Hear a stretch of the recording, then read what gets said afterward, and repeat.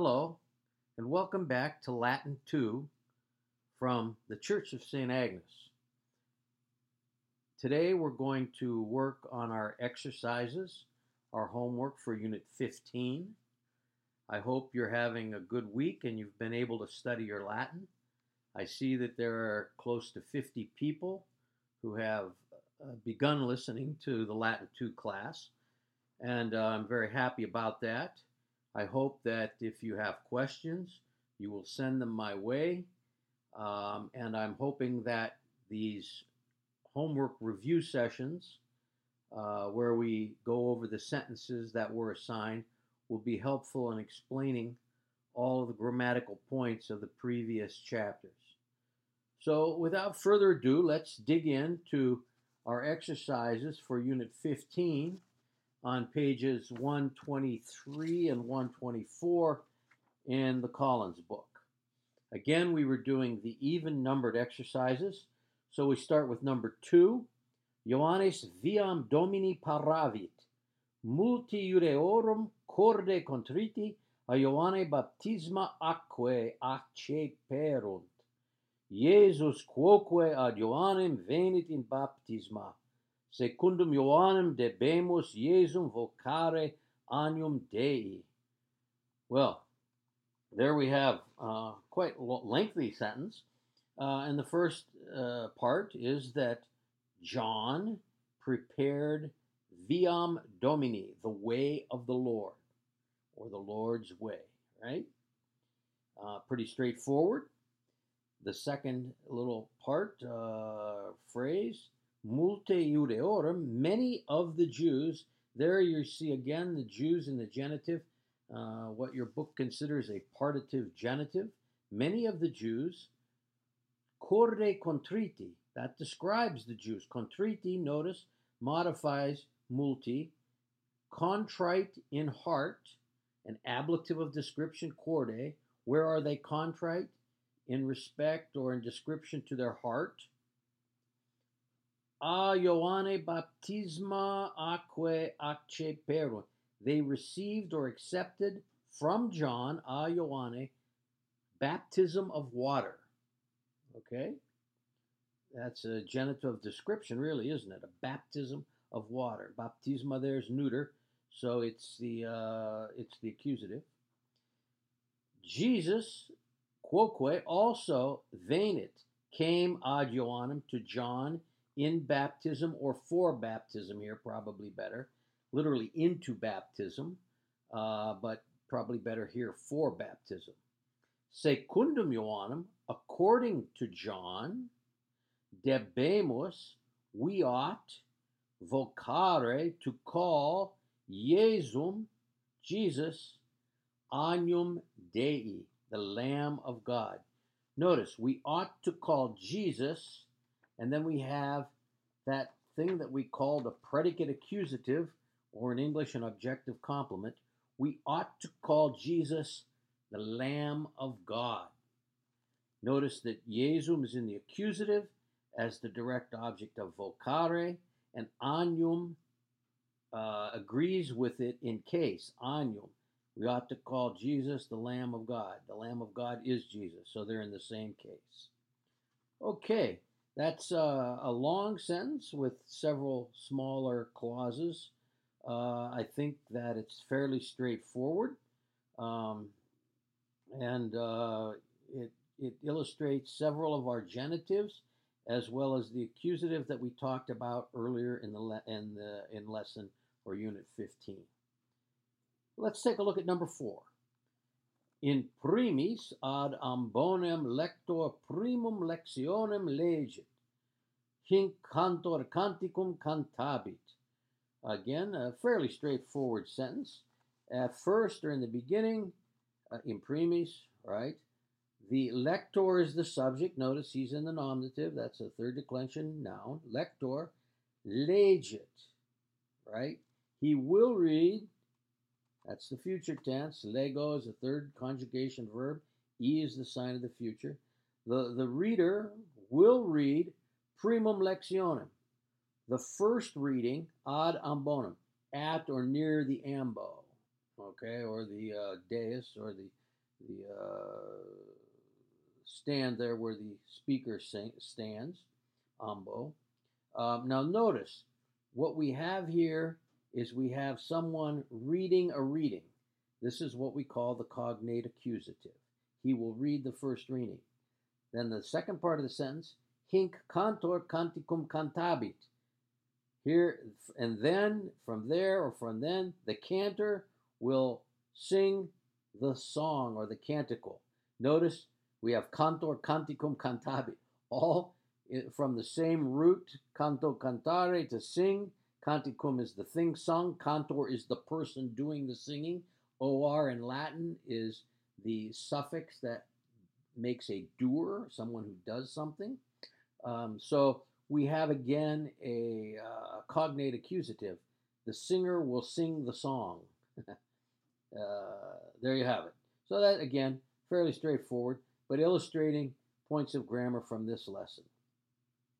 Number 6, ad Pascham laeti sumus, quoniam per resurrectionem redemptoris effecti sumus, nove vitae participes. Okay, so the first part of the sentence, ad Pascham laeti sumus. We are happy or joyful, laeti sumus, we are. And laeti, notice, is plural nominative. We are happy. Ad Pascham, at Easter time, at Easter. Quoniam, since, per resurrectionem redemptoris, through the resurrection of the Redeemer, effecti sumus, we have become. This is from efficio, a cognate of facio, efficio, facio, effecti sumus, we have become. And we have a predicate nominative then, because becoming is like the verb to be. Remember, when the verb to be or verb like it is used in the sentence, we often have a predicate adjective or a predicate nominative. We have become, what have we become? Participes, participants, sharers, nove vitae, of new life. So, we are happy at Easter, since through the resurrection of the Redeemer, we have become participants of new life, or in new life, we'd say. Okay, very good. Let's take a look at 8. Fugatur caligo iniquitatis, lumen Christi acunctis hominibus videtur. Alleluia. Okay, so caligo is the subject, third declension. If you didn't know that, you might think that O was an ablative or a dative in the second declension, but it's caligo, caliginis. It means mist or darkness or shadowiness. So the mist of, or the gloom of iniquity. Notice iniquitatis is in the genitive. The gloom of iniquity, fugatur. Let it be put to flight. Let it go away. Fugatur. Fugo means to put to flight. Let it be chased away. Let it be banished. Lumen Christi, the light of Christ, videtur, is seen acunctis hominibus, by all people, by all men, by all human beings. Acunctis hominibus in the ablative with a, an ablative of agent, with the passive verb videtur. Remember that videtur could also mean seem, but here it's the literal meaning of video, to see.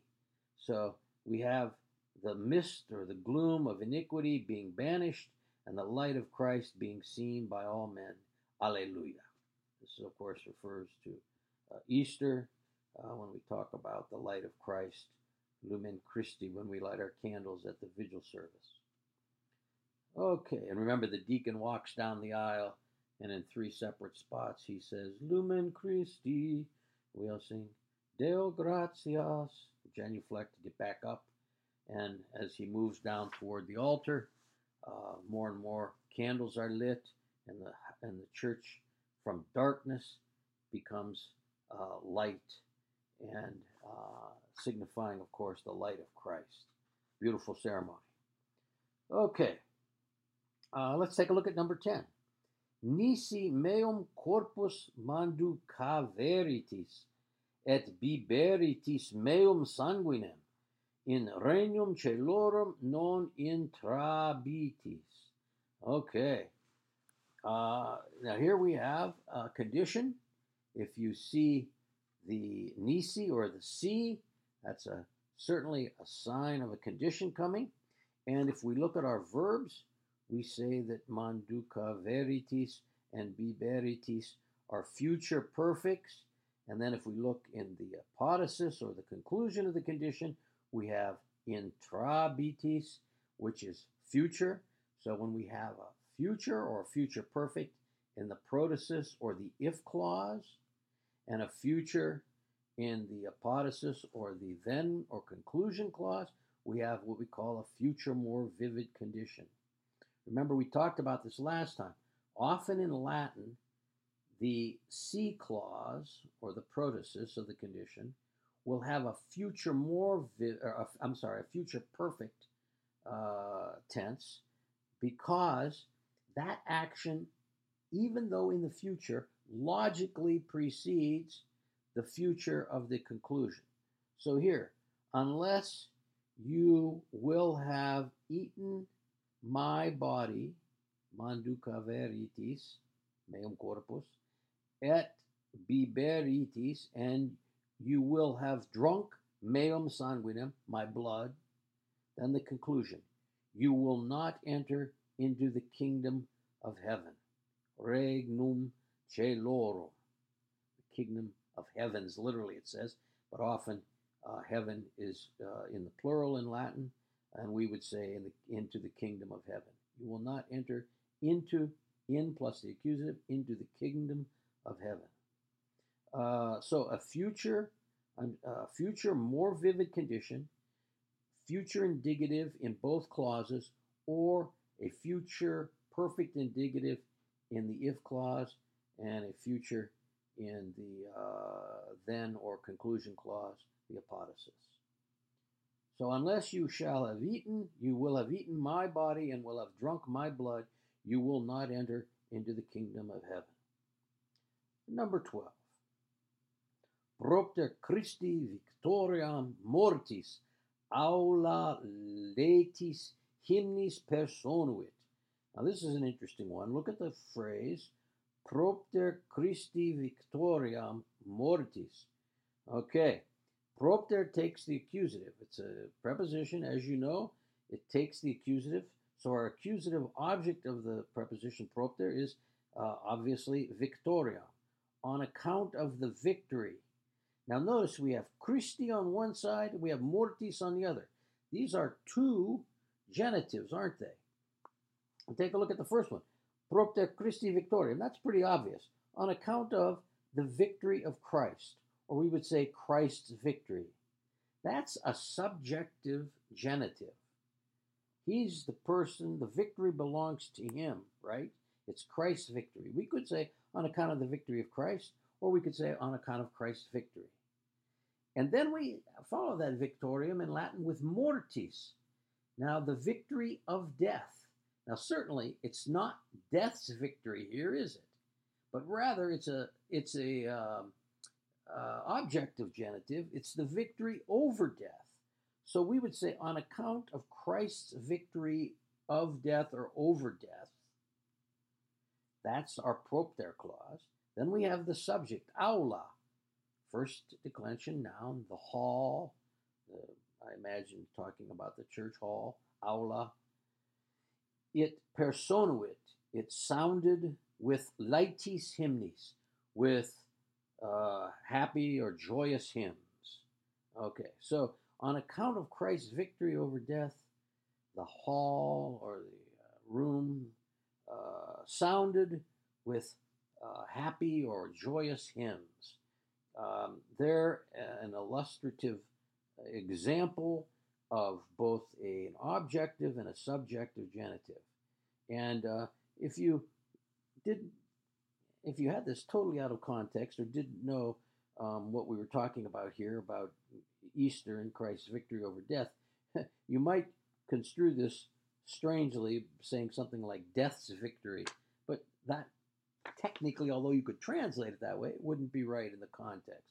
So, as I told you when we originally talked about subjective and objective genitives, you have to sometimes determine which kind of genitive it is by its context. And here, obviously, we know the context. Okay, let's take a look at number 14 on page 124. Petrus primus Iesum vocavit Christum, quam Petrus multa non scivit, vidit quod Iesus erat Dominus. Okay, so Peter first, notice primus modifies Petrus. We wouldn't say the first Peter, but it talks about him as being the first in a series. Peter first vocavit, there's your verb. He called Jesus, Iesum. What did he call Jesus? An objective complement here. Predicate noun, predicate complement. He called him Christum. He called him Christ. So there you have your predicate accusative again. Peter first called Jesus Christ, the Christ. Christ, Christum, of course, Christus in Greek and Latin, the anointed one, right? Quam, although Peter, multa non scivit, although he did not know multa, many things. Remember, adjectives can stand alone as nouns even, multa in the neuter, many things. Vidit, he saw or realized, quod, that Jesus erat Dominus, that Jesus was the Lord. Okay, so it's kind of an indirect statement there, introduced by quod. He saw or realized that Jesus was Lord. Okay, that's a fairly straightforward one. Let's take a look at 16. Ioannes, Iesu cordi proximus, ad dexteram Mariae astitit. So we see Ioannes there in the nominative, and he's modified by proximus, John, proximus cordi Iesu. He is what? Closest, very close to the cordi. There's your dative with certain adjectives. You are close to something. So he is closest or nearest to the cordi Iesu, to the heart of Jesus. Remember, Jesus has that strange declension, and this happens to be the genitive here. John, closest to the heart of Jesus, astitit. He stood ad dexteram Mariae. He stood near the right hand or the right side of Mary. This probably refers to Jesus at hanging on the cross. When the other disciples fled, John was the faithful one who stood next to the Blessed Virgin. So there we have it. Very, very straightforward, I think, and I'm sure you figured that one out. How about 18? Jesus, redemptor humani generis, precunctis ubique laudatur. So we have Jesus right there standing first in the sentence as the subject, and we have in a positive. What is Jesus? He is the redemptor humani generis. Notice the redemptor is also in the nominative. It's in a positive. It's filling out. It's referring to Jesus in another way, right? So Jesus, the redeemer of the human race, humani generis. Precunctis ubique laudatur, your verb laudatur, is praised. Pre means above or beyond, in place of, before, all things, ubique, always, everywhere, right? So Jesus is always praised beyond all, cunctis, probably all things here. It could be all humans or all people, because the is ending can be masculine, feminine, or neuter, right? So cunctis, pre takes the ablative. Okay, very good. Number 20. Per boni domini lagitatem plena est mensa nostra cibo. Okay. Per, as soon as you see per, you need to think about an accusative object. Boni domini is not in the accusative, but largitatem is. So there's your phrase. Through the largesse or the generosity of the good Lord. Boni domini. Notice boni domini in the genitive singular, largitatem in the accusative, because it's the object of pair, right? Okay, so through the generosity of the good Lord, through the generosity of the good Lord, the subject of the sentence is mensa nostra. Our table is plena cibo, is full of food or full with food. Plenus in Latin, an adjective, modifies mensa, table.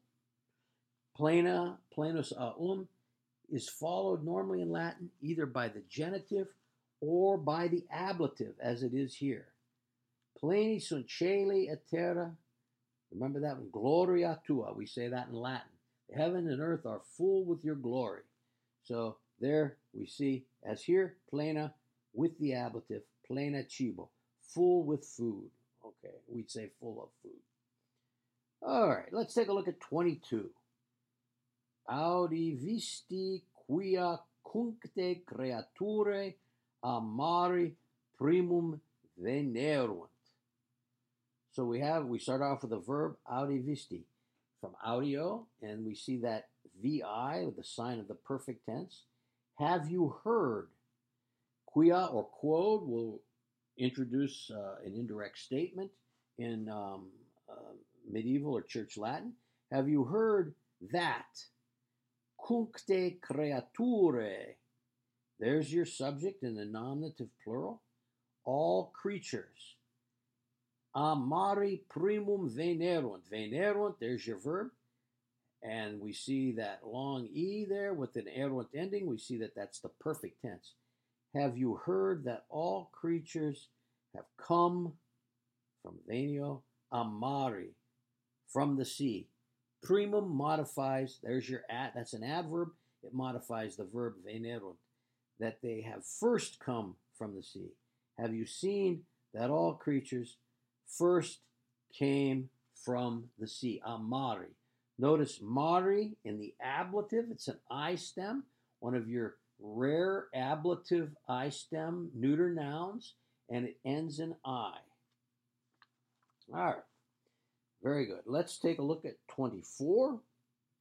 Humani, qui in mundo vivimus, laudamus patrem, qui mundum condidit. So we see that humani starts the sentence, meaning human beings, but then we note in the qui clause, a relative clause, qui in mundo vivimus. Vivimus is first person plural. So the humani refers to we humans who live in the world, qui in mundo vivimus, laudamus patrem, we praise the Father. And then that's followed again by another relative clause, qui, referring back to the Father, who condidit, who founded or established or created mundum, the world. It's a fairly straightforward sentence. So we humans who live in the world praise the Father who founded or created or established the world, from the verb condo. Okay. Number 26. Mariam reginam caeli vocamus, quoniam est mater Dei.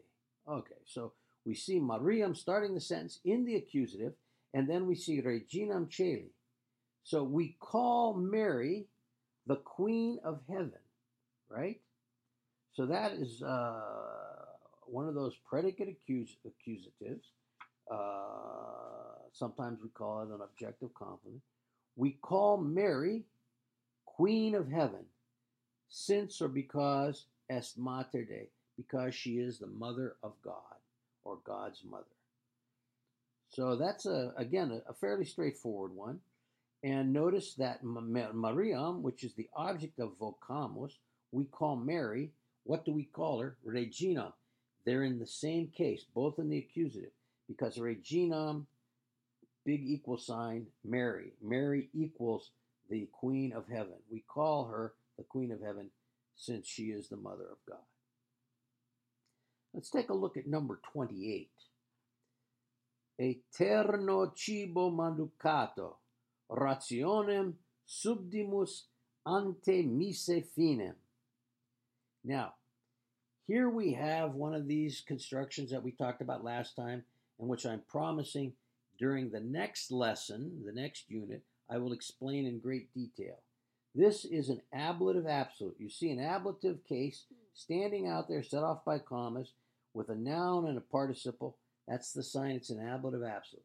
For now, let's just simply do it in a literal fashion. Eternal food having been eaten. Notice cibo is from the word for food in the ablative. Eterno modifies it, and manducato is the perfect passive participle of manducare, to eat. So, eternal food having been eaten. Orationem, this is the circumstances under which the main verb will occur. Orationem subdimus, we add or add on a prayer ante mise finem, before the end of Mass. So this is talking about the post-communion prayer, right? We call it post-communion because it happens after the communion. After we've received communion, the priest and we pray the post-communion prayer. So, eterno cibo manducato, the eternal food having been eaten already. That's done. Under those circumstances, we add or append to put on subdo from do, sub, do. We put on or add an oration or a prayer ante, before. Ante takes the accusative. Finem, and mise is the genitive, before the end of Mass. There you have that one. We'll go back, as I promised last time, and again this time. In next unit, I will go in some greater detail about this clause that is used in Latin called the ablative absolute. We'll talk in great detail about that. Let's look at number 30. Dominus mentes nostras ad superna desideria erigit. So we see Dominus. I hope you're starting to think in Latin when you read a sentence. You should always read it out loud before you go on to translating. Because if you do, certain grammatical pieces of the sentence will fall into place for you. When you see Dominus, your mind should immediately think subject because of the US ending. Mentes nostras, you can see that has to be accusative. Ad, there's your preposition, and you have to remember, ad takes the accusative. Then there is the accusative that follows, superna desideria, and the verb, erigit. So there you have the sentence already figured out. Dominus, the subject, erigit. The Lord he raises, picks up. Erigit means to stand up. He stands up, mentes nostras, our minds, ad superna desideria, to or toward supernal desires or heavenly desires. Superna are the things above, right? As opposed to inferna, the things below. So he turns our minds, he raises our minds to eternal desires. A straightforward sense. Nice, read that one off in English, in Latin, and you should be able to form those grammatical chunks in your head and see how it all falls into sort of perfect sense with the subject, the object, the prepositional phrase, and the verb at the end. And our final one, adoramus quod scimus, quia salus ex judeis est. Adoramus, the verb, excuse me, we adore quod scimus, what we know, or because we know. Either one, we adore because we know, or what we know, that salvation is from the Jews. There you have that sentence, pretty straightforward. We adore because, or what we know, or because we know that salvation is from the Jews. This is a quote, or at least a approximation of a quote from the fourth chapter of John's Gospel, when Jesus says, salvation is from the Jews. And again, that's a fairly straightforward sentence and not a very difficult one. Okay, so that completes our even numbered exercises. A lot of good practice there. I hope that my explanations and translations have been clear to you. I've tried to point out all of those places where our examples are illustrative of the grammatical points that we studied in Unit 15. And if you want extra practice, you can always go back and do the odd number sentences. I don't want to overwhelm you with homework, but we do need to practice. Remember, the more Latin you read, the more practice you get, the better you become. So do as much as you can.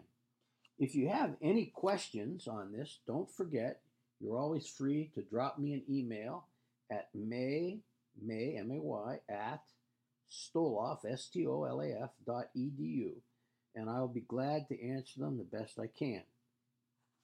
One of the nice things about doing these podcasts and audio instruction is the fact that you don't have to be present in class, of course, and there's a downside to that. It's always nice to have class in person where I can write things on a board and explain them face to face as questions come up. But the nice thing about having this on the St. Agnes site is that if you have a busy week and you can't quite get to your lessons, you can always go back and do it and do catch-up work. Or you can go back and review it again and again as many times as you want. You can stop, start, go back, do the exercises, and it will be on the site there for some time, so that if you do happen to fall behind, you can go on the site, catch up, and do as much or as little as you can at a particular time, and always return. So remember that, and don't become discouraged if you have a busy week and you can't make it to class every week on your computer. You can put off a little bit and maybe do 2 lessons in 1 week when you have more time.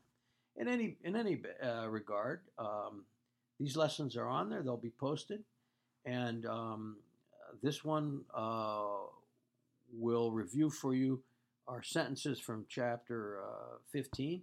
And on Sunday, again, we will post our next unit. So it's been a pleasure again being with you.